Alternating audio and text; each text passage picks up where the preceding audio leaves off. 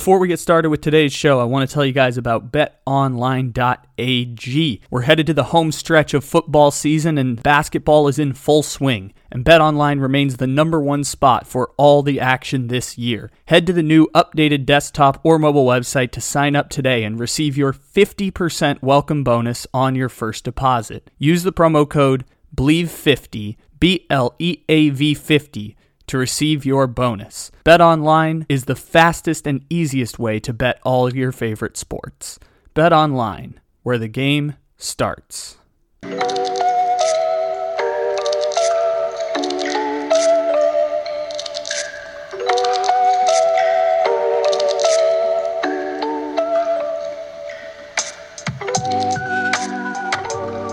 Good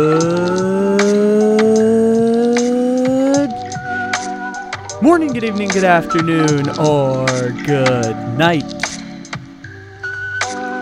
However and whenever it is you may be listening, thank you for stopping into another fantabulous episode of the Take It Easy podcast live on the Believe Podcast Network, except it isn't live because it's a podcast.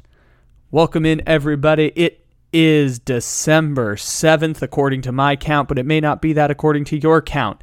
Thanks for stopping in regardless. Download, leave a 5-star review, follow, all the great stuff to help support this podcast on our march to another record-setting month here in December. I know y'all are going to come through once again just like you did in November. We've got a great show planned for you today.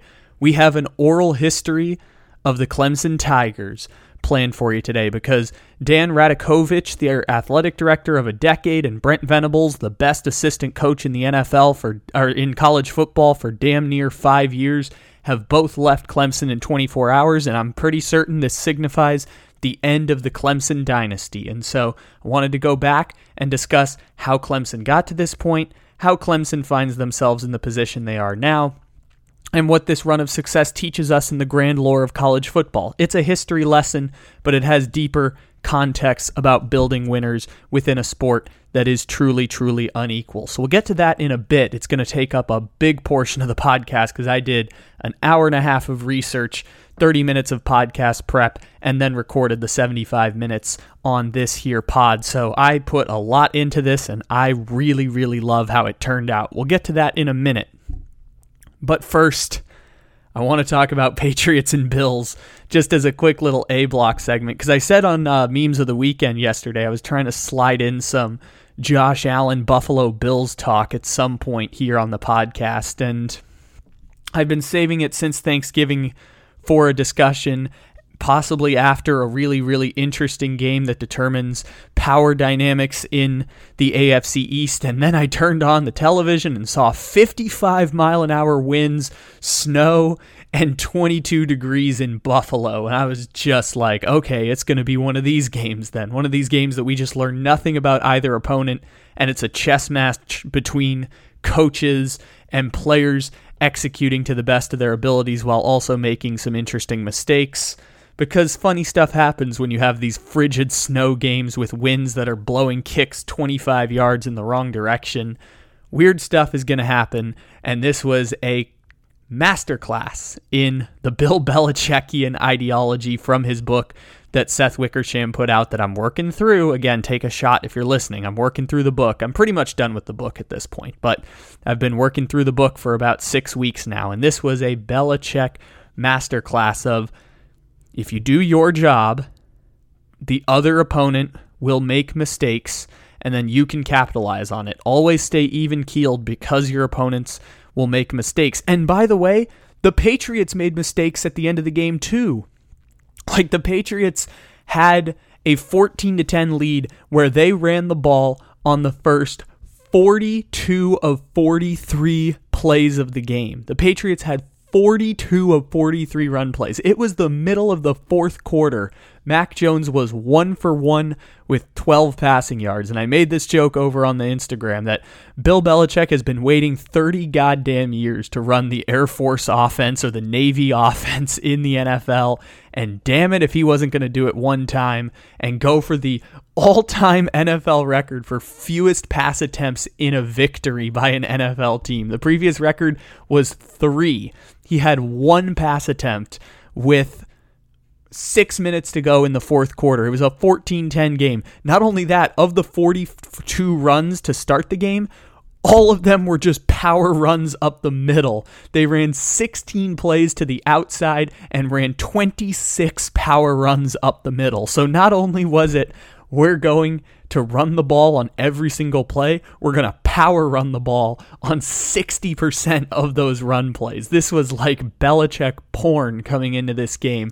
He's just, oh, that's a bad image. I just realized I am so sorry I did that to y'all. But anyways, this was Bill Belichick just coming in and saying, I've wanted to do this for 30 years, and tonight's the night I'm going to do it. And then he abandons, and I know Josh McDaniels is calling the plays on offense, but Josh McDaniels is basically just like a right-hand man. He's like a mini-me Belichick. Like they're both doing the dance from the second, or was it the second or third Austin Powers movie that Mini-Me is in? I think it's the second one that you get Mini-Me.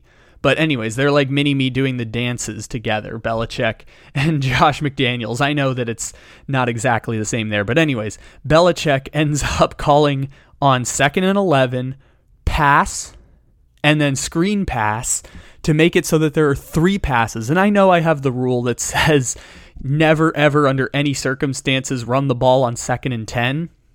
But you know what? This is an exception.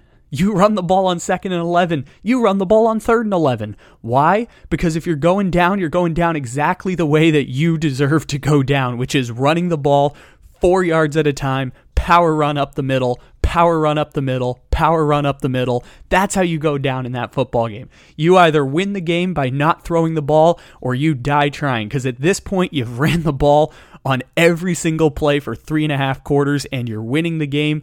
You got to commit all the way through. I was so disappointed that they abandoned the game plan at the very end. You got to commit all the way through.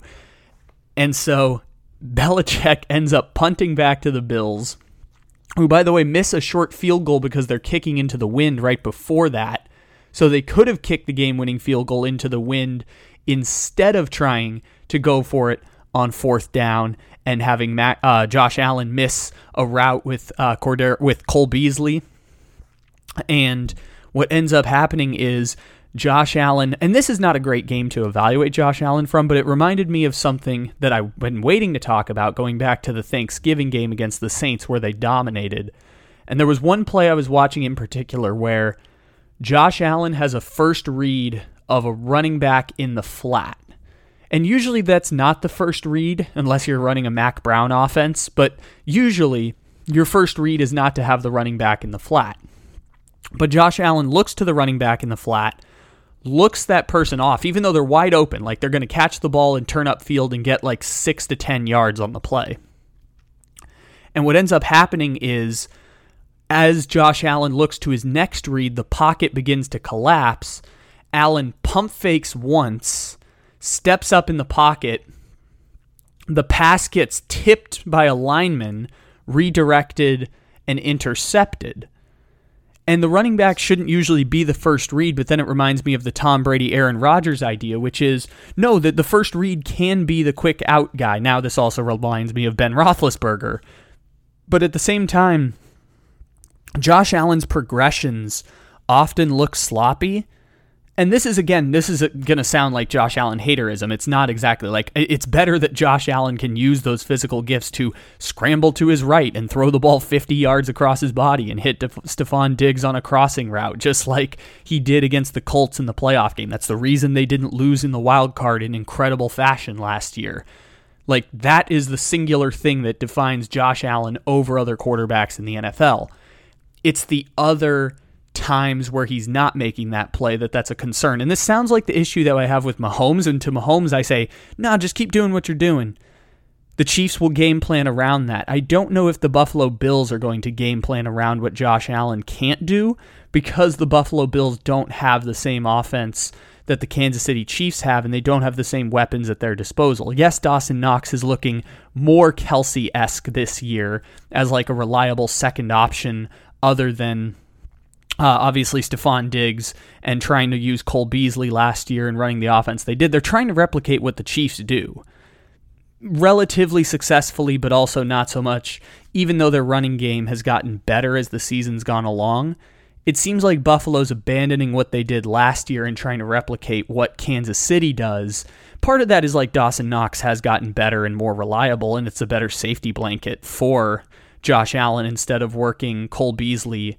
I guess Cole Beasley can work like a safety blanket because he is a receptions yards after catch guy.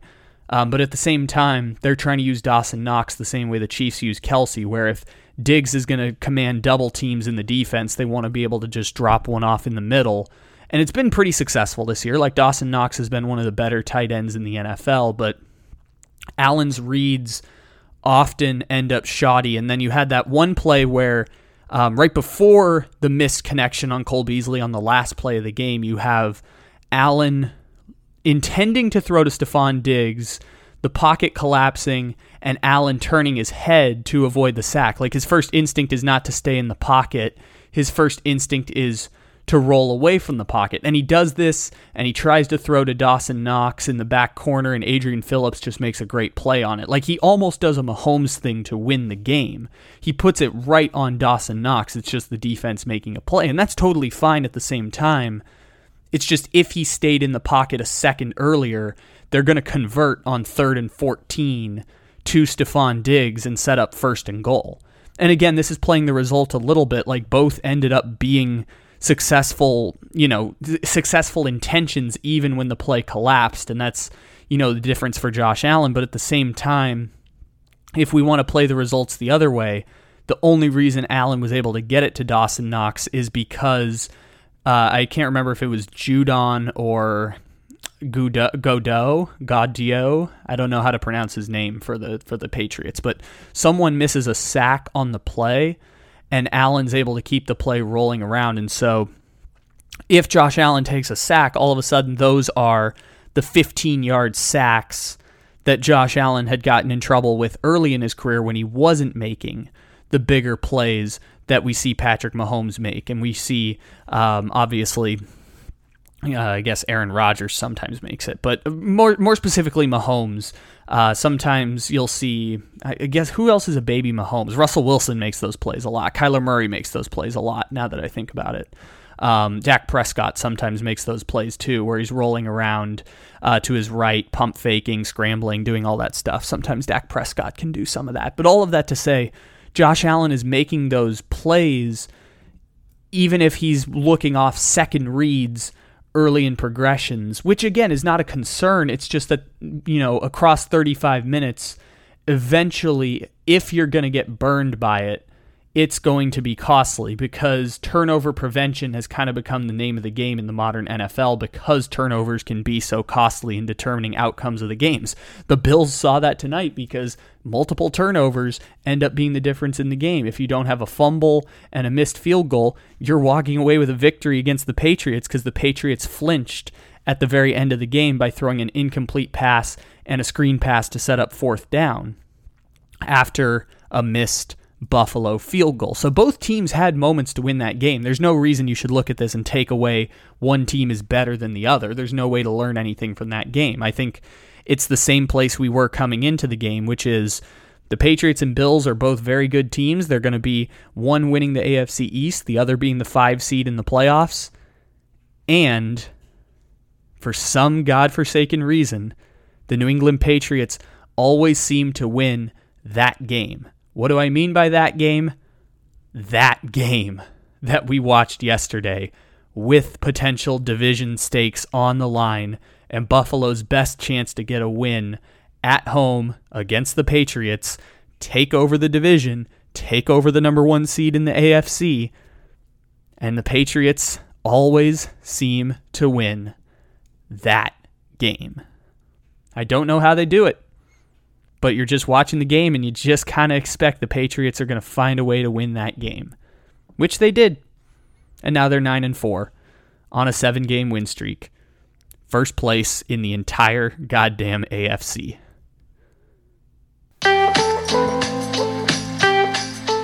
New sponsor alert here on the Take It Easy podcast. It is Lightbox Jewelry. Using cutting-edge technology and innovative techniques, Lightbox Jewelry has cracked the science of sparkle, creating the highest quality lab-grown diamonds that you can find at a light price of just $800 per carat. Lightbox lab-grown diamonds are the gift they'll never want to take off, priced so they won't have to. Visit lightboxjewelry.com to add sparkle to your holiday shopping. That's lightboxjewelry.com.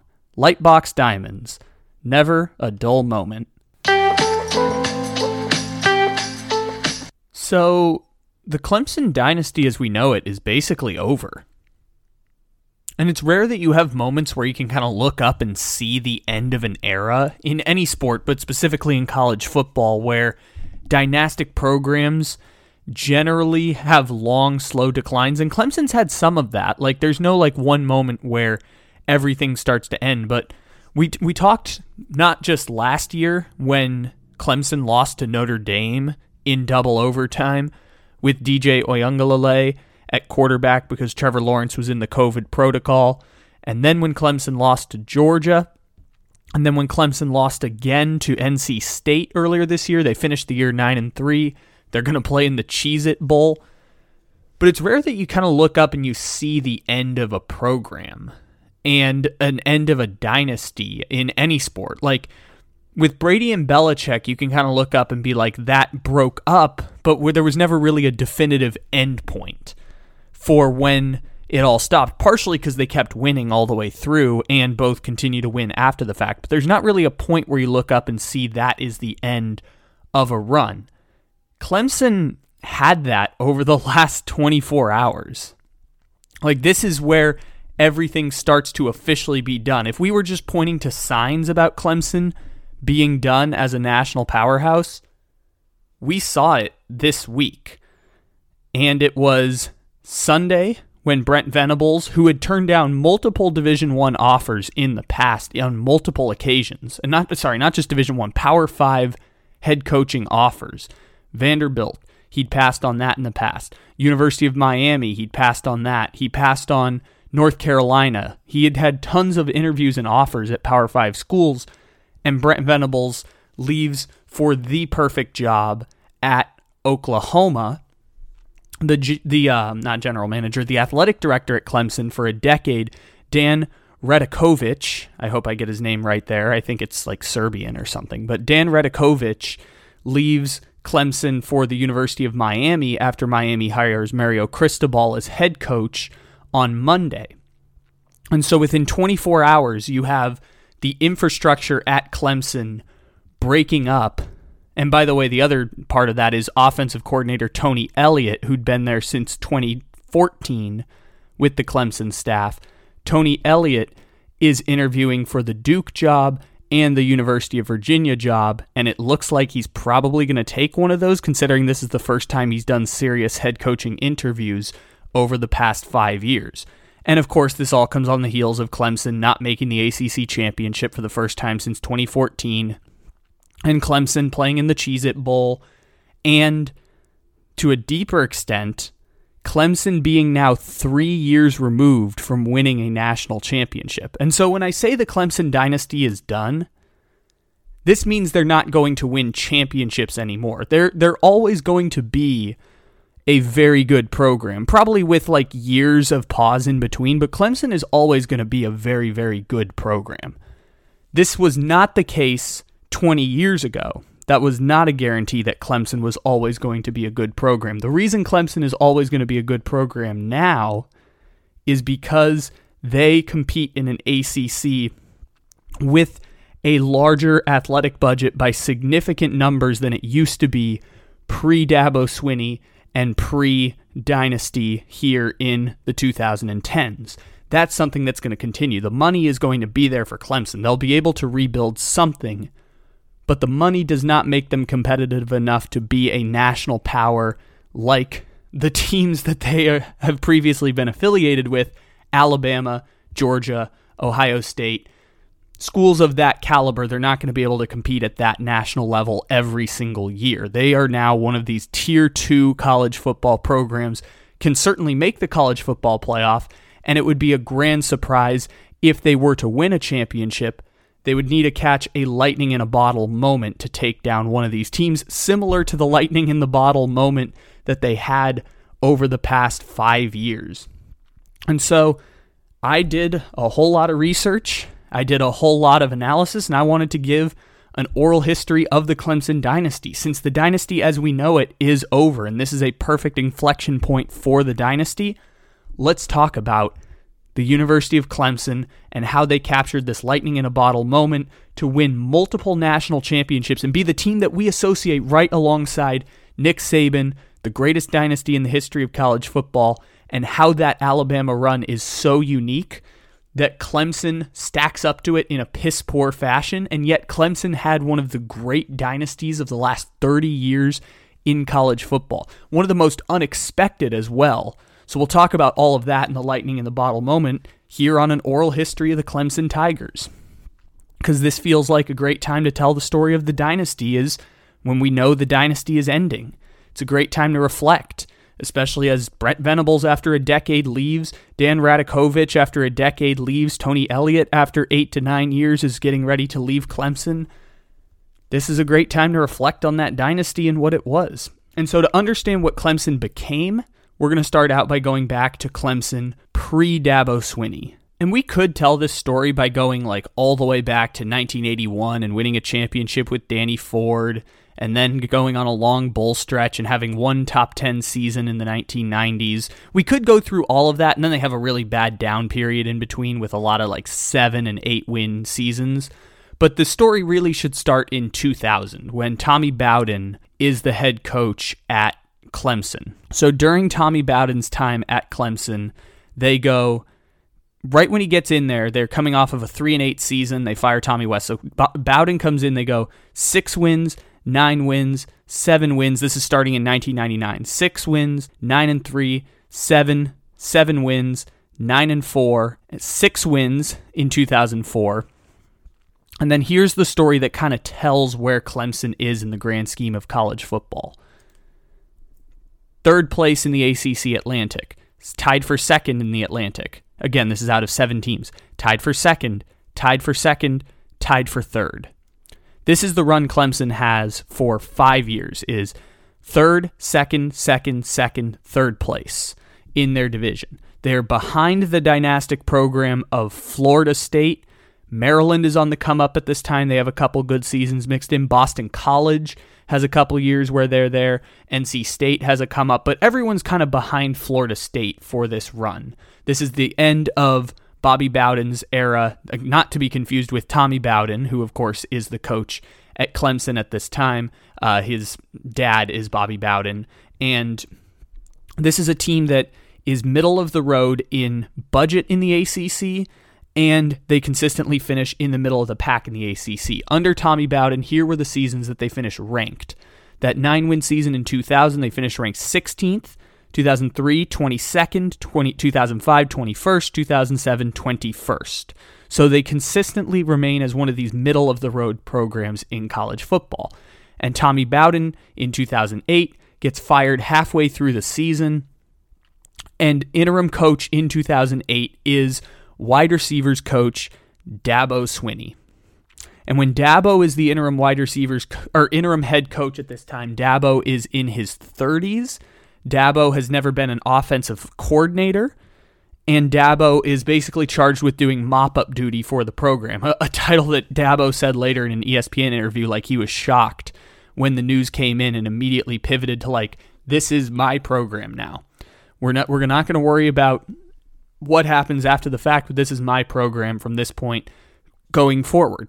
And so Dabo ends up being the coach in 2008. And this 2008 story is kind of the inflection point that tells the start of how, and why I always say Clemson was a lightning in a bottle moment. Because in 2008, Clemson fires Tommy Bowden after losing to Wake Forest. They lose to Georgia Tech immediately the week after. Then they lose to Florida State 2 weeks later. So they are staring down the barrel of not even making a bowl game at 4-5 this year, which, by the way, would break a streak of, I believe, like 24 of 27 years that Clemson has qualified for a bowl game. So anyways, they go at this point, Clemson is sitting at 4-5, and they have a 3-game stretch to try and keep their season alive in bowl contention. And they would go win against Duke, which this is Duke at the time, so not great. They win against Virginia, and then they play South Carolina in their bowl game. I'm sorry, not their bowl game, in their rivalry game. And this is kind of like an inflection point where people say, if Dabo beats South Carolina, he'll keep his job. If Dabo loses, then they'll go hire someone else, even though they're going to make a bowl game anyways. And they win the game 31-14, and the legend goes, according to the ESPN story that they did on this, that was the turning point where they said, all right, Dabo, you get to be the head coach, full-time job. And according to a ESPN grade of coaching hires during the cycle, this is, I believe, this guy works for SI, Pat Ford, who worked at ESPN at the time, gave this grade on the Clemson hiring of Swinney, who is, quote, who was recruiting coordinator and wide receivers coach until Tommy Bowden was whacked mid-season. The grade, D+. Swinney was part and parcel of a failed season, but somehow got a promotion out of the deal. Who knew that beating Duke and Virginia could lead to such ample rewards? Clemson fans loved the fact that the Tigers closed the regular season by beating rival South Carolina. But hey, Bowden beat the Gamecocks 7 times in 9 tries, and look where that got him. Swinney has the same thing going for him that Sarkisian has at Washington. The in-conference competition in the ACC isn't that stiff. And this was a sentiment felt by a lot of Clemson fans. People nationally and in South Carolina did not like the hire of Dabo Swinney. They thought it was crazy that Dabo was going to be the head coach with no coordinating experience, and now the whole program was his, at least in the short term. And Clemson committed like a 5-year contract to Dabo, and it ends up being a lightning in a bottle moment because nobody knows exactly how best to hire coaches.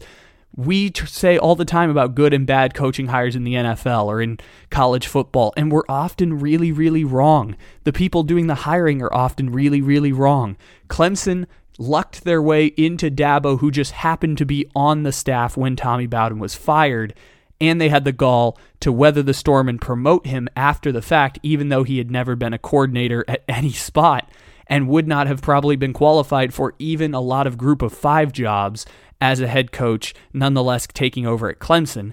And by the way, the program did not immediately turn around. This was Clemson of 2008, making what was the equivalent of a small school hire in bringing in the incumbent, paying him slightly less, and keeping the program in a place where they already were, which is 8 wins, 9 wins the season before, to keep the recruiting base going, because Dabo was the lead recruiter. That was the thing he had going for him. They made the hire in an effort to keep everything stable, the exact thing that I bagged on Notre Dame for last week when they hired Marcus Freeman, which is the players might still leave anyways, even if you keep things in place. Now, to be fair, Notre Dame appears to really have not liked Brian Kelly and is fine with Marcus Freeman coming in, and the players do appear to stay. 3 years from now, we'll reevaluate once Freeman's recruiting his own players.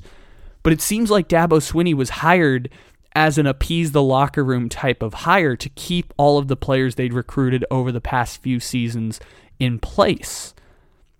And so this takes us into, I guess, like part 2 of the oral history, which is the turnaround, or like Dabo Swinney getting the program in his own image and the beginning of laying the foundation for Clemson. 2009, 2010, 2011, this is where players start moving out of the old guard and Dabo's recruiting his own players. And there's a growing pain in there. They win 9 games in 2009, 6 games in 2010, and then 2011, they have this turning point for the program where you start to see the change and success of Dabo's recruiting, because they start off the season with a win while being unranked, winning at home against Auburn, pulling off an upset there. Next week, they play against Florida State, who's ranked 11 at the time. They're ranked 21. Get a win at home against Florida State. Then they go to Virginia Tech. They're ranked number 13. Virginia Tech is ranked number 11. They win at Virginia Tech. It would be Virginia Tech's only conference loss of 2011. Virginia Tech would go on to win the conference championship, by the way, that year. Still up to until last week when Kenny Pickett won the ACC championship, the last time that an ACC Coastal team won the ACC championship with Tyrod Taylor that year. Clemson wins that game. They're ranked number 8, beat Boston College, beat Maryland. Both of those teams weren't very good, but still get wins there, win at home against North Carolina. And so they start off the year 8-0 in 2011 and get ranked as high as number 6 in the country, which puts them at least with a puncher's chance of making it to the college national championship, which at the time was the BCS national championship. And they're at least in the ballpark because if they go undefeated, they would make it to such a game. And then they lose to unranked Georgia Tech, and they lose to unranked NC State. And the season kind of falls off after that. They lose to South Carolina. They lose in a bowl game, the Orange Bowl, by the way, to West Virginia. But they do end up winning the ACC championship that year. So in 2011, third year with Dabo, they win the ACC championship, not playing for anything big. They make it to the Orange Bowl. They get absolutely destroyed in the Orange Bowl. So took advantage of a weak conference that year and win a championship in 2011. And this is where the fundamental change starts to begin at Clemson is in 2012. Because now entering the equation, coming off of winning an ACC championship, is a change in the university's evaluation of athletics and football. Because in 2012, Clemson pays to hire Dan Radakovich from Georgia Tech and begins the process of committing extra resources, as much as $10 million a year, to the football program, which is a lot by the standards of that time. For reference, the University of Miami just invested an extra $30 million a year into the football program, and that turned around for them basically just getting into the big game of LSU and Oklahoma, of like these tier 2 level programs. And again, Clemson at the time is not a big program. They are 8th in the ACC in athletic budget. They had outperformed expectations with second and third place finishes with Tommy Bowden, who ends up getting fired for continuous second and third place finishes. There's an old phrase for it, which is Clemsoning, which is always having these catastrophic failures towards the back end of your season. And so this is where Radakovich comes in at a time where the school is willing to invest more money into the football program in hopes of generating a revenue return in the changing landscape of college football, which in fairness to them was about 10 years ahead of their time in seeing the changing landscape of college football and the fact that you can start investing ridiculously larger amounts of resources into your program and get into the big game as other schools begin to play cost-cutting and the programs as a whole start to move more towards SEC-centric powers, and the ACC starts divesting from football because it's returning to its roots of being a basketball conference. And so Clemson is ahead of the curve on this, and part of that process is hiring Brent Venables as defensive coordinator in 2012, at the time one of the highest paid assistant coaches in college football before he was ever actually doing any of the big defensive play calling, because previously he was the defensive coordinator at Oklahoma, which had the Big 12 reputation of everyone's going to score 45 points and no defense is ever going to be played. And so when Mike Stoops gets put in as defensive coordinator as a favor to Bob Stoops, Venables is available, turns down head coaching jobs, by the way, to go coach at Clemson. And this is, again, the team that just won the ACC championship and is trying to build it up. And Venables ends up being, for the next decade, one of the best coordinator hires in all of college football. And this is something that's super important to recognize in college football, is that coordinator hires can make or break certain coaches. Catastrophic coordinator hires actually have gotten coaches fired in recent years, not just Ed Orgeron and Dan Mullen, but also at smaller programs like Steve Adazio at Colorado State or David Cutcliffe at Duke. Like, even the small programs that aren't playing for these national powerhouse rankings, if you mess up on those hires, you will end up like really like it's the end of what you have, because those guys are also recruiters. And so Venables comes in, and this is a turning point for the program because they're also investing money for Venables to go out and be a lead recruiter. Dabo, who was obviously the lead recruiter beforehand, they are going out and saying, how can we go recruit players into the program and give them the resources to do so? In 2012, Clemson had $69 million, nice, invested per year in revenue. In 2014, that number goes up to $75 million. Radakovich negotiates a new Nike contract. By 2019, that number goes from $75 million to $133 million invested into the Clemson program. At the time, in 2019, it was the 22nd best in college football. So again, Clemson's not even in the big game now. It's just that Clemson is getting ready to start playing this game by investing lots of money into their athletic program. At the time, they were ranked 9th out of 14 in the ACC, going back to 2011. In the 8 years after hiring Radakovich and after hiring Venables as one of the highest paid assistants in college football, they go above Virginia Tech, above Georgia Tech, above Miami, above North Carolina, above NC State. And that and by the way, they finished third in the rankings, kind of tied with Louisville and behind by a good amount Florida State. So Florida State is obviously the major power in the ACC. They had been that way for years. They dominated the conference with Bobby Bowden for like 20 years, and then with Jimbo Fisher on the back end, which we'll talk about in a second. But Clemson getting into that game is more important for this story and telling how Clemson becomes a dynasty, not even getting into the national game, but just getting into we're going to outspend our ACC opponents. That's a big part of this story, and Radakovich and Venables represent the change in mindset from the top on down at Clemson towards athletics and resources invested towards athletics, because within 6 years, they double their athletic budget at a time that schools are not doing this. Like them getting from 50th in the country or the 40s in the country up to 22nd is not something every school is doing. In fact, very few schools are doing it because the SEC and Big Ten already established programs are already spending that amount of money. And also Texas and Oklahoma and USC and Oregon, they're also in the mix there.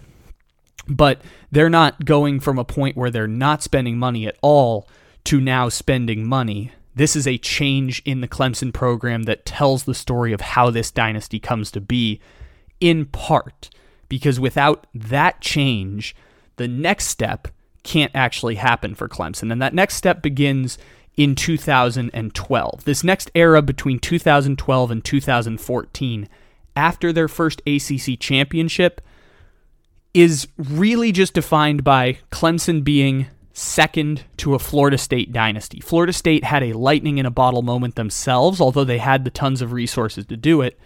And after transitioning from Bobby Bowden to Jimbo Fisher and going through the growing pains of that, including in 2011 when they lose to Clemson and Clemson wins the ACC championship, this is where you start to see the transition, where Clemson is a national program now, but they just happen to be every year behind Florida State. And there's no shame to that in the part of Clemson. Like, they make it to another Orange Bowl. They make it to the Chick-fil-A Bowl, which is now called the Peach Bowl. So they play in 2 New Year's 6 bowl games in this period. It's just that they're not a national power because they're just behind Jameis Winston, Kelvin Benjamin, Dalvin Cook, and that I don't think Dalvin Cook would have been there at that point. But anyways, they're behind that dominant Devonta Freeman is who I'm thinking of. Devonta Freeman was the running back on those teams. That dominant Florida State team that wins a national championship in 2013 and makes the college football playoff in 2014. They just had significantly more resources than Clemson. Clemson was getting to the point of spending at the level of a Florida State, but at the time, Florida State had an athletic budget of $110 million in 2012 dollars. I think now they're somewhere between 150 and 175 million.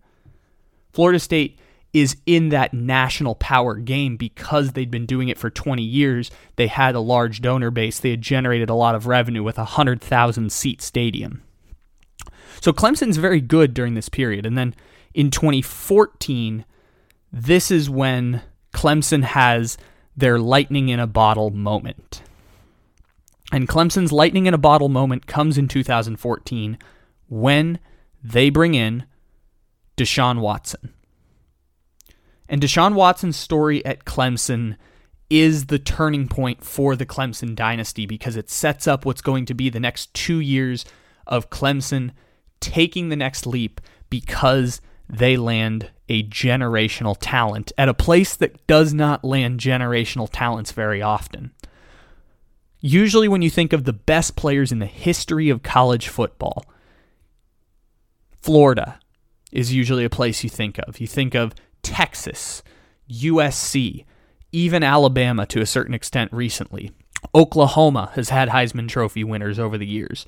Like Clemson has not had a Heisman Trophy winner in its program's history. And this is not surprising because Clemson was never in that game to compete for nationally great players, like 5-star recruits that often win Heisman trophies.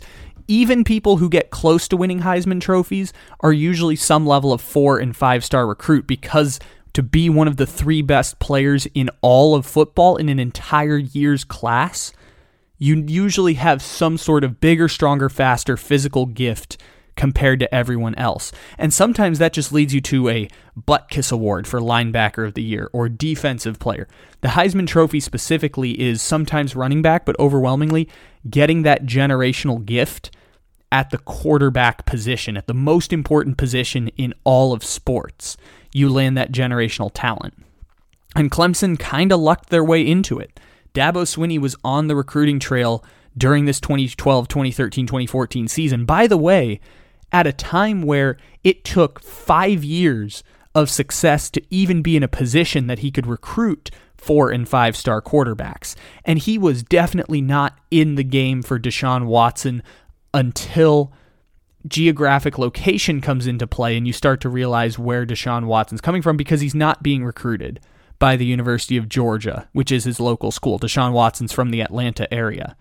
And so he's looking around the rest of the Southeast, and Dabo Swinney is aggressively pursuing him for whatever reasons Dabo Swinney saw in Deshaun Watson other than just Deshaun Watson being this fantastic prospect, which everyone could see at the time. But why Dabo Swinney committed so hard to Deshaun Watson, who looked like he was falling through the cracks a little bit. Like Deshaun Watson was getting interest from Florida State. He was getting interest from Florida, the University of Miami, Alabama even was recruiting a little bit here and there. Deshaun Watson was falling through the cracks, and Dabo Swinney went to him and basically said, if you commit to us, because honestly, we know we're out of our league on this one. If you commit to Clemson, I will not recruit a quarterback for 3 years. And I read this in Deshaun Watson's book back in 2020. This was the start of 2020 was when his book came out. And he talked about the recruiting process and how he was falling through the cracks a bit and how Dabo Swinney basically promised him, you will start right away. I will not recruit another quarterback for the 3 years while you're here if you commit to Clemson. And Deshaun Watson does commit to Clemson for whatever his connection is personally to Dabo Swinney. Deshaun Watson makes the commitment to Clemson that nobody's really making at that time.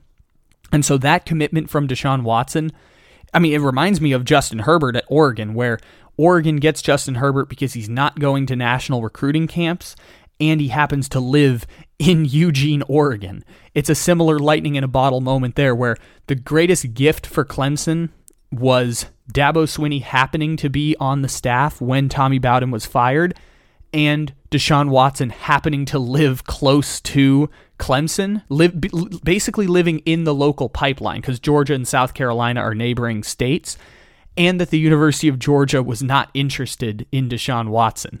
That seems to be the great lightning in a bottle moment, was just Deshaun Watson happened to be born near Clemson's campus, and that Dabo Swinney had spent 5 years building a program that could even think of recruiting Deshaun Watson because they had the ACC title in 2011, won the Peach Bowl in 2012, played in the Orange Bowl again in 2013.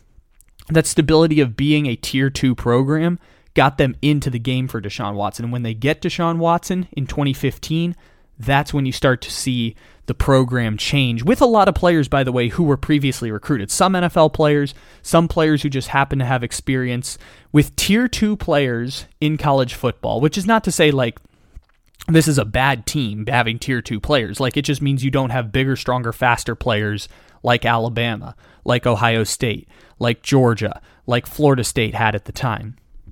With second-tier players, mostly 4-star, 3.5-star recruits, players who are good enough to get you into the top 10, similar players to like a roster of Ole Miss this year. Like with 4-star recruits, basically all 4-star recruits and 3.5-star recruits, and one lightning-in-a-bottle quarterback, Clemson is able to win the ACC. And the 2015 season is so fascinating because it was not a guarantee for Clemson. They started out the 2015 season preseason ranked number 12 in the country.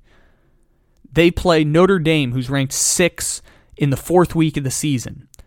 And they barely sneak by Notre Dame. They made a game winner with like 2 minutes left to go to beat Notre Dame.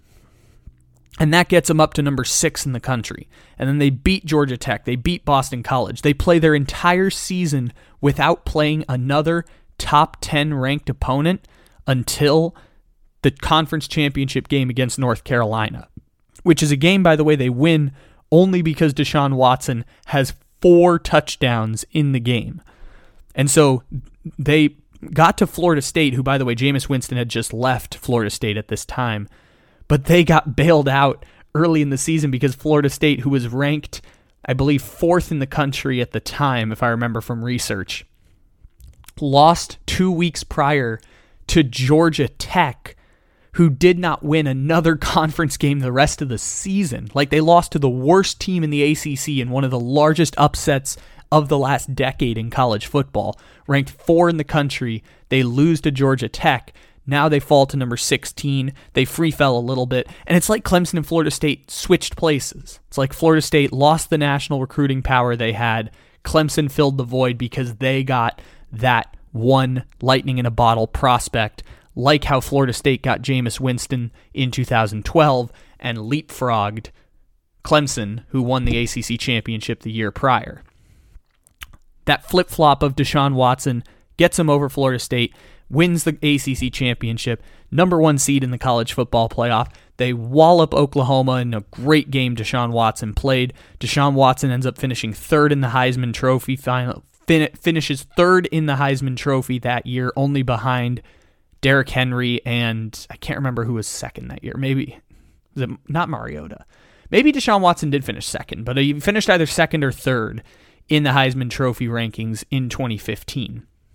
And that lightning-in-a-bottle moment with second-tier players and a generational quarterback gets Clemson to, and an easy schedule, that combination of easy schedule and not having an upset loss, easy schedule plus generational quarterback plus second-tier players gets Clemson to the national championship game in 2015, and they lose to Alabama simply because Alabama has bigger, stronger, faster players than Clemson. Clemson puts up a great fight. They only lose by 5, even though part of that was a backdoor touchdown. So they really lose by 12. But the fact that they get to this point is a huge victory for Clemson because they were not supposed to be in that position. They were not supposed to be a team that makes it to the college football playoff and beats Oklahoma, another tier 2 program in college football, to get to the championship game. And then this brings us back to 2016 when pretty much the entire Clemson team is back and you can start to recruit 5 and 4-star recruits. Might not be immediate, but you can start to recruit some of those top players in the country. In 2015, Clemson had the 9th best recruiting class in the country, which at the time was the best recruiting class they'd had other than the Deshaun Watson class the year prior, because Deshaun Watson gave them a huge bump. Best recruiting class they'd had in 10 years at Clemson. 9th best recruiting class in the country in 2015. If you look at the roster from the 2016 championship team, it's a lot of freshmen. It's a lot of sophomores on that team. The people that we remember are obviously players from the 2018 team, but this is when Clemson starts to have a national recruiting base because they can start recruiting the players that Alabama is recruiting, that Ohio State is recruiting, and you start to see some of it because you have, going down the list here, Ray McLeod as a sophomore, Christian Wilkins as a sophomore, Dexter Lawrence, freshman that year. And then you have some guys like Ben Boulware who are like the second-tier guys who have been 4-year starters. Trayvon Mullen, he would go to the NFL, freshman. Isaiah Simmons, top 10 pick, freshman. Kayvon Wallace, NFL draft pick, freshman that year.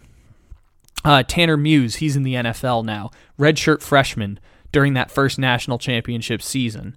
And so you start to see the guys slowly work their way into the program who would end up being the foundation for a dynastic run after. And the beauty for them was that in 2016, they got a second chance with Deshaun Watson. And if you look at the players who are like stars on that team, you have Mike Williams, pretty good, and drafted high in the NFL draft, pretty good player. Wayne Gallman is the starting running back on the championship team. CJ Fuller ends up being someone who gets time on that team. He ends up being like not really an NFL player.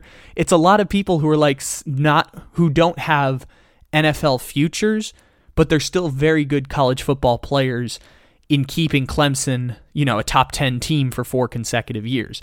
It's with Deshaun Watson and with that freshman class, with some people giving significant minutes or significant time, like Christian Wilkins, like Dexter Lawrence, like Isaiah Simmons, like Kayvon Wallace and Trayvon Mullen, like future 4 and 5 star guys that they're now able to recruit, but haven't quite come into their own. Some of them make significant impacts, but overwhelmingly, it's the exact same team in 2016 that was there in 2015, being a year older.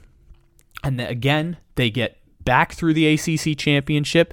One little hiccup against Syracuse, but still win the ACC championship, make the college football playoff, shut out Ohio State, make it back to the national championship, rematch against Alabama. And this is the game that, if you remember correctly, was where Alabama had the lead at the very end, and Ohio State, I'm sorry, not Ohio State. They crushed Ohio State the week before. They get to the national championship. They're down 31-28 at the end of the game. There is 2.5 minutes left to go. Deshaun Watson has the football. And Deshaun Watson leads Clemson down the field against Alabama in one of the great drives in the history of college football. Goes down the field, gets it inside the 10-yard line with 16 seconds left to go. The clock winds down to 8 seconds. And on third down, Clemson decides that they are going to throw the ball on a flat route. So it's not into the end zone where if the ball scores, they win.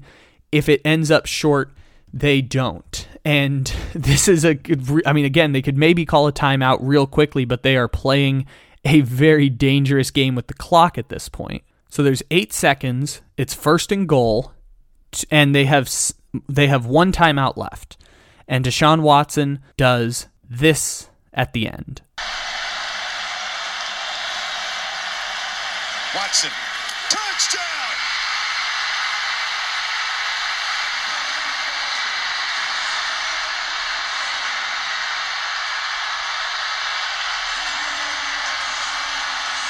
Hunter Renfrow.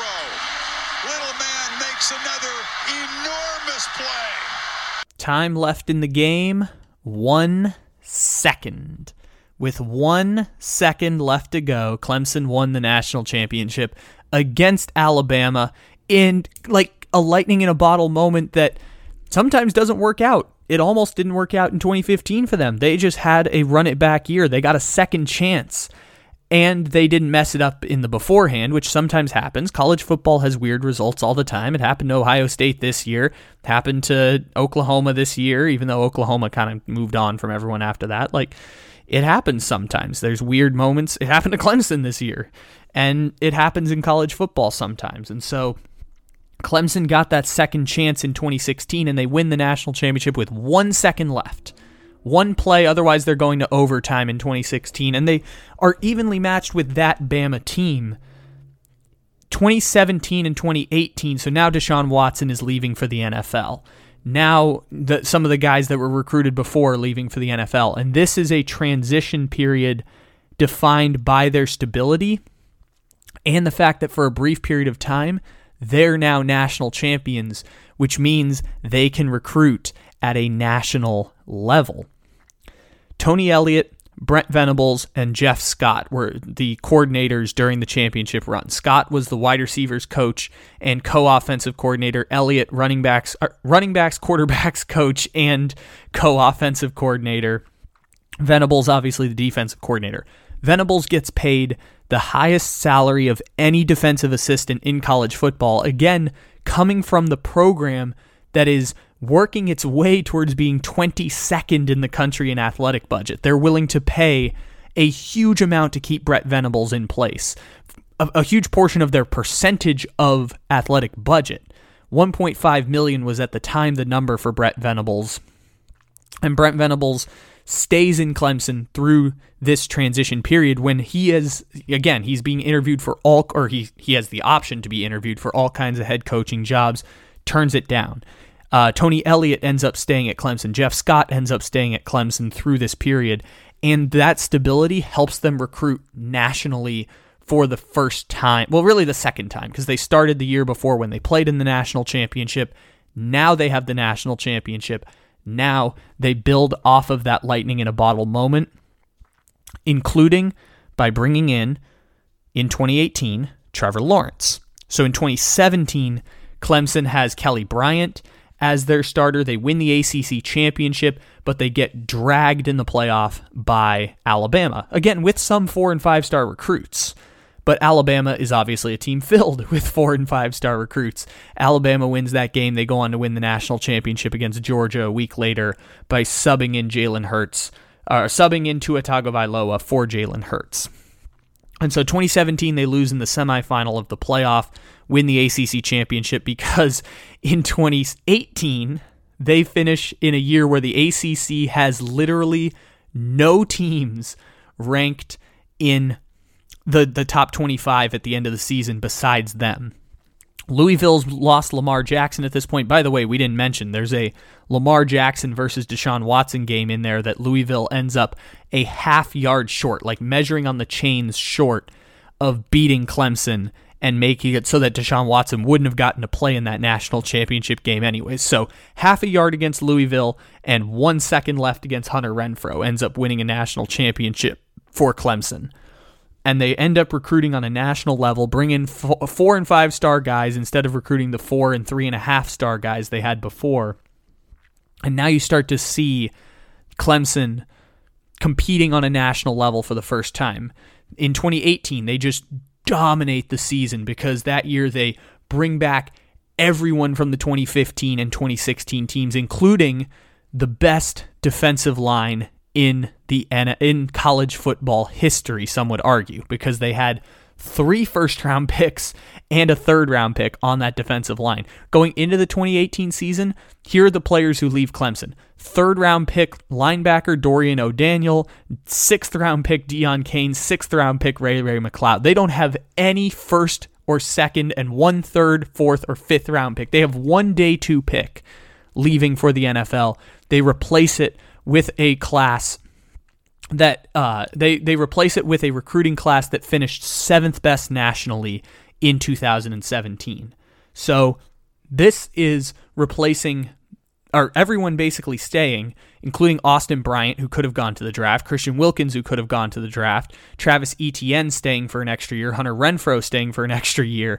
They bring everyone back for the 2018 season, and they just kick everyone's holy ass that season. The 2018 Clemson team is like, we have all of the players from the 2016 team still around. We have new recruits that are 4- and 5-star recruits that we're recruiting because we won the 2016 national championship. And to add everything together, another lightning in a bottle quarterback of Trevor Lawrence. To put everything together, they recruit the number one quarterback in the country, never loses in high school, who again just happens to be born in the neighboring state to Clemson in Georgia. Georgia recruits Justin Fields, who also happens to be born in the same state, literally like across the city from where Trevor Lawrence is. So again, they get a lightning in a bottle moment of these two quarterbacks happen to both be from the local recruiting pool. All three, Deshaun Watson, Trevor Lawrence, and Justin Fields, three generational quarterbacks in college football, all happen to be from the state of Georgia, which has one good team in Georgia. Sorry, Georgia Tech, you're just straight ass, and you're running at the time they're running the triple option offense, and you're the next closest team. Like, Alabama has Tua. You're the next closest team recruiting quarterbacks. So they get Trevor Lawrence, and Trevor Lawrence is a generational player with a bunch of 4- and 5-star players who just dominate the 2018 season. Just absolutely dominate everybody during the national championship season. They play Texas A&M, win the second week of the season. They played a non-important game before that. They end up playing Wake Forest, win 63-3.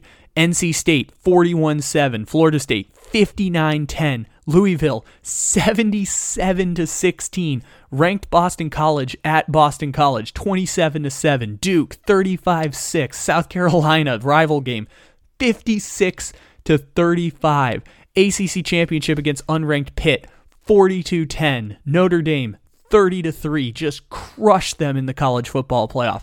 Alabama in the national championship 44-16. Just absolutely dominate, because it was a perfect confluence events of, we have all of the players from a team that already won a national championship. We have all the players who were recruited in the aftermath of winning a national championship who are 4- and 5-star guys.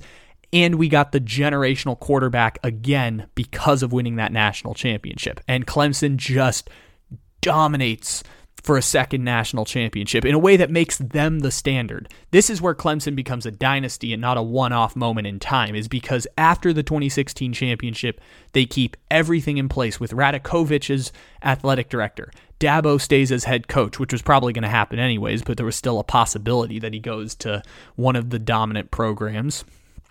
Dabo ends up staying. Elliott stays. Jeff Scott stays in place. Brent Venables stays in place. All of the players come back for their final season, and the team of mostly 4- and 5-star seniors and the occasional 4- and 5-star sophomores with Trevor Lawrence as the lightning in a bottle quarterback is just a perfect confluence of events that just dominates college football that year. And they still stay together as a staff. The problem after that is that you just lose too much talent. After that season, Cleland Ferrell goes to the draft. Christian Wilkins goes to the draft in the first round. Dexter Lawrence, defensive tackle, goes to the draft. Trayvon Mullen, we talked about him earlier. He gets drafted in the second round. Austin Bryant drafted in the 4th round. Hunter Renfrow drafted in the 5th round. Trey Lamar, he gets signed undrafted after that. They just lose so many guys in the years after that it does become difficult to replicate that. And they get Isaiah Simmons back for an extra year. They get Travis Etienne back for an extra year. They've recruited guys like Justin Ross. They've recruited T. Higgins. They have essentially what looks to be 4 future 1st and 2nd round picks at the wide receiver position, a really, really good running back who ends up breaking the ACC records, and you still have that generational quarterback. So they still have tons of talent. It's just that in 2019, they happen to go up against teams that also have a lot of talent similar to them once they get deep into the season. And so in 2019, you have Clemson, again, playing in a really, really weak conference. They play Texas A&M. They win that game. They don't play another top 25 opponent until the conference championship against 23 Virginia, who they win by 45 against. Again, they win against inferior opponents. It is a really, really bad time in the ACC because the only 2 teams that can compete with them financially are Florida State, who has totally fallen off the face of the earth, and Louisville, who is now totally fallen off the face of the earth because Louisville fired Bobby Petrino and went back to caring about basketball. Florida State, we've talked about this on a previous podcast, just the entire program falls apart at Florida State following the Jimbo Fisher leaving, Willie Taggart being hired, Mike Norvell being hired. They just spent so much money that eventually they just ran out and had to kind of like succumb to the fact that they were one of the worst programs in the ACC because they had just made so many catastrophic mistakes and mismanagement, like on a grand scale of the history of college football levels of mismanagement. And so Clemson's just running through a conference where nobody can compete financially against them. This was another year where at the end of the year, no other ACC teams were ranked in the top 25. This is the origin of those ACC jokes we'd been making for like like the last 2 years and pretty much every week on Memes of the Weekend, which is that conference is so bad and they all just beat each other up. The ACC is a really, really crappy conference. The ACC Coastal is a really, really crappy conference, not because they're like bad or that they just all spend the same amounts of money, none of them at the national level of a team like every SEC school, almost every Big Ten school, a number of Big 12 schools, and a number of Pac-12 schools. You only have like 2 teams that actually spend at that level. And so Clemson is one of those teams, and they happen to take advantage of a national powerhouse moment to just dominate a conference of middling teams. And so Clemson gets back to the national championship, and this is where we realize that they lose all of those players on the defensive side of the ball who are seniors and juniors, like the players we mentioned before, Christian Wilkins, Austin Bryant, Dexter Lawrence, Cleveland Ferrell, all first round and in the case of Bryant, third round picks, all, top draft picks when they'd never had any of them on the previous national champion teams. They had 1 or 2, but this is like an entire defensive line and linebacking core filled with 4 and 5 star players leaving. And they still have some of those players there because they're good enough to get to that point and beat Ohio State, another team, by the way, that's recruiting at a national level. But it doesn't give them that gigantic competitive advantage of everyone else. It just makes it so that they get to the final dance, but aren't necessarily guaranteed against the Alabamas, against Ohio State, against Georgia. They are now the standard of a Tier 1 program, a team that we pencil into the college football playoff every year. And they barely get away with a win against Ohio State. This is that game, if you remember a couple years ago, we were doing a podcast at this point where Justin Fields has the ball going down to win the game, and he throws an interception because someone runs a wrong route, and Clemson wins the game off of an interception in the end zone with 40 seconds left to go. And so that gets Clemson to the national championship game, and then Clemson gets boat raced in the national championship game by a lightning in a bottle LSU team. And LSU has the resources to compete. Their, top 10 athletic budget, top 7 athletic budget in college football. They just happen to get Joe Burrow, transfer into the program. They happen to have tons and tons of corners and wide receivers, like first round picks all across the board. Just a lightning in a bottle moment for LSU that obviously falls apart later. They break every SEC and national passing record that year. They have Jamar Chase, Justin Jefferson, and the guy who got drafted by the Panthers, whose name I'm blanking on now, all have over 20 touchdowns in a season. It's really amazing how much they dominate this year in college football, even to the extent Clemson dominated in 2018. Like, that was LSU that year. And this is when, after the 2019 run, this is where the fractures start to kick in a little bit. Because Lawrence and Etienne stay for 2020. Etienne actually stays for his senior year in 2020. And Justin Ross suffers a catastrophic injury to start the year. Players end up going. The foundation stays in place, but this is where the fractures start to begin because 2020 essentially becomes a borrowed year for Clemson. Clemson goes into 2020 not expecting Travis Etienne to come back. They get a pleasant surprise that Etienne comes back. Trevor Lawrence is there for an extra year, and there's already talks like, should Trevor Lawrence just sit out the entire season during the COVID-19 pandemic and just get ready to, because he's going to be the number one pick in the NFL draft. And so you're playing with house money on Trevor Lawrence, and Clemson goes through the pandemic in 2020. By the way, before that, the first fracture is Jeff Scott, the co-offensive coordinator, leaving to take the head coaching job at the University of South Florida. And it doesn't seem like this is a big fall off for Clemson. Alabama replaces assistant coaches all the time. Ohio State replaces assistant coaches all the time. This is a thing that happens. But when you're Clemson and this is a lightning in a bottle moment, we haven't seen them do it with other assistants, and they don't have the financial resources to compete with other programs, even though they have tons of money, they aren't able to compete with, say, Alabama if Alabama wants to hire someone away from them, or to compete with Oklahoma if Oklahoma wants to hire one of their assistants, or Ohio State. Alabama and those programs have the brand recognition and the financial resources to simply take a step above Clemson. And so when Jeff Scott leaves, Tony Elliott fills the offensive coordinator role full time, and it's the start of what will look like whether Clemson has to pivot from the dynasty that they've had. And this is where the fractures begin, because the game where Trevor Lawrence, we talked about it off the top, the game where Trevor Lawrence ends up having a COVID-19 protocol moment, he goes into the COVID protocol.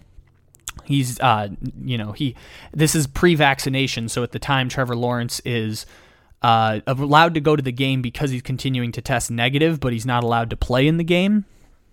And so DJ Oyunglele, the top recruit who comes in, the guy they're hoping is going to be the next, lightning in a bottle quarterback, DJ Oyunglele ends up having a okay game against Notre Dame, nationally ranked Notre Dame who's in the ACC for 1 year, and Notre Dame wins in double overtime against Clemson. And it's the first time they've lost in the regular season since 2016. Which is 2017, I think, was that. Yeah, 2017, they lose to Syracuse. And so it's the first time in 3 years that they lose a regular season game. Not that that's the end-all, be-all for Clemson, but it's something that wouldn't have happened in the past. And even if they have Trevor Lawrence, it probably doesn't happen. But Notre Dame is one of these second-tier programs that can now beat Clemson, and it doesn't feel like a one-off moment, because it feels like Notre Dame is going to make it to the playoff, and Clemson's going to have to fight to make it to the playoff, because now one more loss, Clemson's not going to make the college football playoff in Trevor Lawrence's final season and in Travis Etienne's final season. And so they do end up winning out the rest of the season, again, simply because the ACC has no other good teams in the conference at this time. After the loss to Notre Dame, they played Pitt and they played Virginia Tech. They don't have to play they play the conference championship game against Notre Dame. They whomp Notre Dame because they're still really good, and they put Trevor Lawrence in, and Notre Dame's a second-tier program. But Clemson wins the ACC championship, and they get to the playoff against Ohio State, and Justin Fields, last year we talked about this all the time, Justin Fields has a man among boys moment with one of the greatest games in the history of college football. Just absolutely dominates the Clemson defense. And Dabo Swinney has the whole comment about how they were the 11th ranked team in the country because they didn't play enough games. And they were up 35-14 at halftime and just never looked back after that. Just absolutely dominated the game. And Justin Fields has, an all-time legendary performance. And that's kind of where it all falls apart from there, because in 2020 they had in 2020 they still had the third best recruiting class.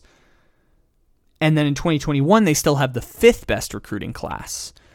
And yet still the program can't stay on top. Yes, they get to the college football playoff because third and fifth recruiting classes, you would pencil that in.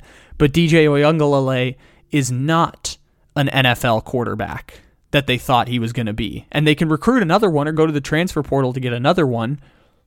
But at the same time, the damage is done because you look up and you say, okay, where can we find the next guy? And Clemson, from this little bit of a season where they lose to Georgia, to start the 2021 season. And then, their offense is really struggling to score points. This is where you start to see reputation start to kick in a little bit more. And so this is where, losing to NC State is like, oh my gosh, what is happening to your program? Losing to Pittsburgh, and it's like, oh my gosh, Kenny Pickett has a better offense than Clemson at this point. And Clemson falling off is just a sign of they don't have the special players anymore. They don't have the special players that Ohio State finds, like C.J. Stroud and Bryce Young, not knowing who they are at the start of the year and immediately becoming Heisman Trophy guys, which we thought DJ Uiagalelei was going to be. But, it turns out he's not that quarterback, and that's okay. Justin Ross coming back for an extra year. He's not the same player he is post-injury. They don't have the same defensive tackles and defensive linemen the way that we're used to them. Like, yeah, they've got a couple 5 stars here and there, but it's not the same team that it once was. Which brings me back to a big picture question about Clemson, which was we associated Clemson in the same breath as Alabama. But as we look back, how many of these Clemson players actually go on to have great NFL careers? Because I'm looking back on Clemson at this point, I'm thinking, from this 6-year run of dominance, who are the players that translate to the NFL and have immediate success from Clemson? And the first name is obviously Deshaun Watson. Deshaun Watson has huge success, but he's the lightning in a bottle guy that jumpstarts all of this. So Deshaun Watson's the guy that jumpstarts the dynasty. Obviously, he ends up being great. And you just go down the line to, Mike Williams, drafted high, but he's a fine wide receiver. He's not a game-changing wide receiver. He's a wide receiver 2 for the Chargers. Love him. He's a very good player, but not like a transcendent star of the league, the way that you can just go down a bullet point list of Alabama and Ohio State players, who are, again, Alabama and Ohio State are the teams that we've put Clemson in the same breath with over the last 6 or 7 years, because Clemson has won the 2 national championships and played in virtually every college football playoff. If I go to Ohio State, I can go right down the line to, obviously just right off the top, Marshawn Lattimore, the Bosa brothers. Just all up and down the rosters, you can find Ohio State players. Ohio State does a thing at their stadium where they list Ohio State players in the NFL, and there's like 17 of them right off the bat. And again, I just don't have the research in front of me. We don't have to talk about it with Alabama. Alabama puts 5 stars into the NFL every year. If I'm thinking of who the best Clemson players were that have been drafted over this dynasty, I think of Deshaun Watson and I think of Trevor Lawrence. And as I go down the list of other guys, you have a few people here and there. Mackenzie Alexander goes to the NFL, but he's not really a transcendent player. He's kind of more of a, pretty good corner in the NFL. Shaq Lawson, he's an NFL player, but he's been on 3 different teams in 3 years now. He's not a game-breaking type of guy. Grady Jarrett is the one that I feel like he kind of, he's a really, really good player. And so they have him obviously holding off that one. But then you kind of go down the list from the teams that have been there.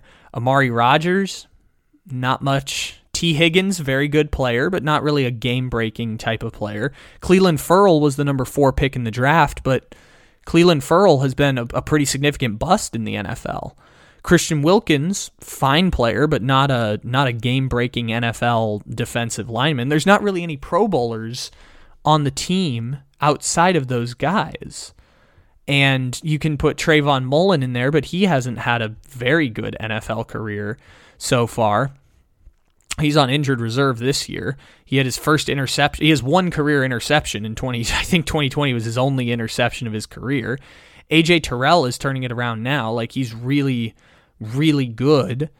And he was not looking great before that. I think AJ Terrell's a very good player in there too. Isaiah Simmons, top 10 pick, hasn't been a transcendent player yet in the NFL. He's obviously got time there, but if I asked you about Isaiah Simmons, a lot of people are less high on him than they were coming out of the draft. Dexter Lawrence, yeah, he started every game he's had, but not a game-breaking player. And so outside of the 2 quarterbacks and Grady Jarrett, but outside of the 2 quarterbacks for the most part, You have a team of 4 or 5-star guys and 3.5-star guys, a dynastic team for 6 years that hasn't produced a lot of like game-breaking talent. They never had game-breaking talent except for at those 2 and 3 positions. Wide receivers up and down, the special running back of Travis Etienne, who was drafted in the first round and has obviously had injuries so far to start his career. Game-breaking running back, really good wide receivers, and those 2 special quarterbacks. And I know Trevor Lawrence hasn't played great this year, but we all assume Trevor Lawrence is going to be very good in the NFL. The 2 game-breaking quarterbacks end up being what jumpstarts Clemson's run. And so when you take away the game-breaking quarterback, the dynasty can't sustain itself. And I think this is a byproduct of the first national championship being Clemson catching lightning in a bottle, and the second national championship being pivoting to being a national powerhouse very, very well, adjusting expectations from holy shit, how did we win this championship to we can win championships every year if we recruit these players. And I think that's an everlasting credit to Dabo and Venables and Elliott and everyone at that Clemson program, that they were able to pivot immediately and say, we can do this every single year. And we can recruit the Alabama players and we can recruit Ohio State level players. It's when that well dries up that the dynasty comes to an end.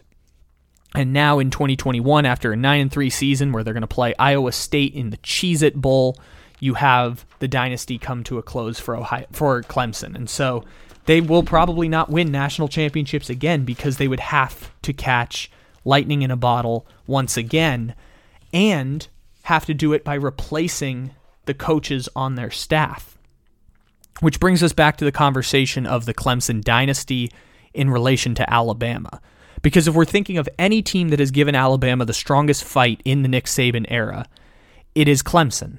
Because we've seen Clemson beat Alabama multiple times. In the college football playoff era, Alabama has won 3 national championships out of the 7 that have already been played. And every one of the 7 before Alabama went through Alabama to win the national championship. LSU in 2019 beat Alabama in the regular season to win the SEC title. Clemson in 2018 and 2016 won the national championship against Alabama. Ohio State in 2014 won by beating Alabama in the semifinal. And you can take this back a little bit further. Alabama obviously wins the national championship in 2011 and 2012. 2013, they lose to Auburn. Auburn makes the championship game, loses to Florida State. But even still, you have Alabama being the standard everyone has to go through, and we associate the team that most took them down being Clemson.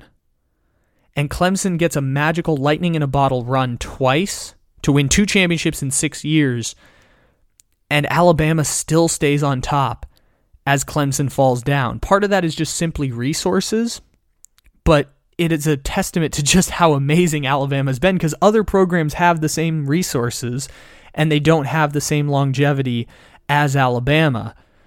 It's amazing that Clemson gets to the mountaintop, a lightning in a bottle dynasty, and still Alabama is out here winning after they go from being lower tier, rising to the championship level, lightning in a bottle with Deshaun Watson, pivoting to becoming a national program, and falling off, all in the span of Alabama still winning national championships. It's really quite unbelievable how sustained that excellence is for Alabama. In relation to Clemson, which brings us back to the present, Venables leaving, Radakovich leaving, and the impending exit of Tony Elliott feels like this is the end of that run. This year felt like it was the beginning of that, and I said it would take years for them to pivot back. And now that everyone is jumping ship, after the continuity has been kind of the name of the game in the program, players coming back for senior seasons. The 2018 team built on players coming back for an extra year and building this dynastic powerhouse that other teams didn't have. The 2016 team being built on players playing through senior seasons, and Tony Elliott and Brett Venables staying, and Jeff Scott at the time, staying as assistants. When you see the breakdown slowly start, and it's been 3 years since Clemson has won the national championship. That's an eternity in college football time. Not by Alabama time, but in the rest of college football time. It's a little bit of an eternity. And so you see this run by Clemson is in line with historically great dynasties in college football. And you see a common denominator being Dabo. But if you think Dabo can turn it around immediately after in the same way Saban has done it at Alabama, or in the way that Urban Meyer then into Ryan Day has done it at Ohio State, I don't think that's going to be the case. I think Clemson caught a lightning in a bottle dynasty. Not that Clemson's going to be what they were back in the 2000s again, but more so that Clemson is going to be a team in the second tier like Oklahoma, like LSU, like Notre Dame. That's where you're going to start to see them operate in, is they can make the college football playoff because they can win the ACC, and a one-loss ACC team will get into the college football playoff. And we're going to expand to 12 teams, so Clemson's going to have more chances to make the playoff and play against tougher opponents and maybe win playoff games and have more random champions than we currently have in college football. But I don't think Clemson is national championship good anymore. And I don't think they can get back to being national championship good without again catching a lightning in a bottle moment. Maybe they can do it. I just don't think it's going to happen. I would very, very much bet against that. And it all comes down to Deshaun Watson choosing Clemson, Hunter Renfro's butt hitting an end zone pylon, and it launches a dynasty in college football, and a dynasty that operates just like most of the dynasties of the last 20 years, especially ones that have some kind of money. Florida State won a national championship with a 1-2 recruiting class run, and then they fell totally apart. USC won 2 national championships and almost won a third with Pete Carroll. Mismanagement leads to them falling apart. Florida wins multiple national championships, and they fall apart. University of Miami wins multiple national championships, and they fall apart. This is in line with more of the dynasties of the last 20 years in college football than it is with Alabama and Saban. And so I think it's time to focus on Clemson as their own dynasty that was, and we can celebrate it for what it was, and we don't have to constantly compare it to what it is compared to Alabama. Because in the moment, it felt like those were the two powerhouses because Clemson was the team that had beaten Alabama twice. One by a butt on the pylon, and then transitioning that year to just having a team totally outmatched against Alabama, which happens. Alabama has only won 42% of the national championships during the college football playoff era. They're 3 for 7. And the team that won the national championship in the meantime went through Alabama to win said national championship. Clemson's 2018 team is one of the great teams in the history of college football. That'll be something they're remembered for as competing against Alabama. But we don't have to continuously compare them to Alabama anymore. And that's okay. Clemson is a hugely successful run in college football. They are an amazing experiment that other teams in that second and third tier can aspire to. That is what teams can point to and say, we can do that with the right lightning in a bottle moment. Doesn't mean it's going to happen, but we can do that if we just get a lightning in a bottle quarterback, a lightning in a bottle recruiter, a lightning in a bottle running back. We too have the resources to do what Clemson did, and if we got the chance to get there, we wouldn't mess up our opportunity exactly like how Clemson didn't mess up their opportunity, in the same way LSU messed up their opportunity when getting there. They got to the mountain, and then they fell apart afterwards. Pretty quickly, like within 1 year, they fell apart afterwards. It happens. It happens a lot in college football, especially with the nefarious ways that people get there that aren't actually that nefarious, but you know, people be paying prospects, people be dropping bags of cash on the table, which is a good thing. It's just unfortunate that the NCAA is corrupt in that way. But anyways, Clemson is an amazing dynasty. A dynasty that chapter for what it was as a national powerhouse is pretty much over. It doesn't mean the Dabo era is over. They might make a college football playoff next year, but I don't think they're national powerhouses anymore. I think it's going to be a while before they get back to that, and maybe Dabo will stick around all the way through it, but Dabo's been there for 15 years. I think he's waiting for Saban to move on, and maybe that's the job that pries him from Clemson, but as you see the changing landscape in college football, and coaches getting these gigantic contracts. And it's not like Clemson isn't paying Dabo a lot of money. They wanted to get back in this game, and it's the reason Dabo is still there in the first place, is because they're no longer paying the same amounts as Virginia Tech and North Carolina for their football programs. They got into that game because they had a national powerhouse, and they captured lightning in a bottle because they had the perfect coach with the resources to get that championship, keep everything together, and then build a 2018 one right after that was one of the great teams in the history of college football. And I don't think they can do it again, which is why the Clemson dynasty is officially over. And this is now a historical narrative, one that's still technically ongoing, but one that I feel like over the last 2 days, we could kind of close the book on. We can start to write the book of what the Clemson dynasty was. And we can start it with a 75-minute long oral history of said dynasty. Ladies and gentlemen, thank you for stopping in here to the Take It Easy podcast.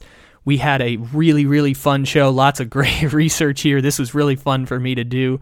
I appreciate each and every one of you stopping in. Make sure to leave a download, 5-star review, follow, all that good stuff here on Apple Podcast. Love you guys. Thank you for stopping in. I hope you enjoy a story like this or segments like this. It was really, really fun for me to make. Very tranquil, very relaxing afternoon, spending an hour going through research, 30 minutes prepping the podcast, and then spending another hour and a half doing it. It's a great way for me to spend my free time. Loved every second of this. Take it easy, everybody. We'll talk to you again tomorrow.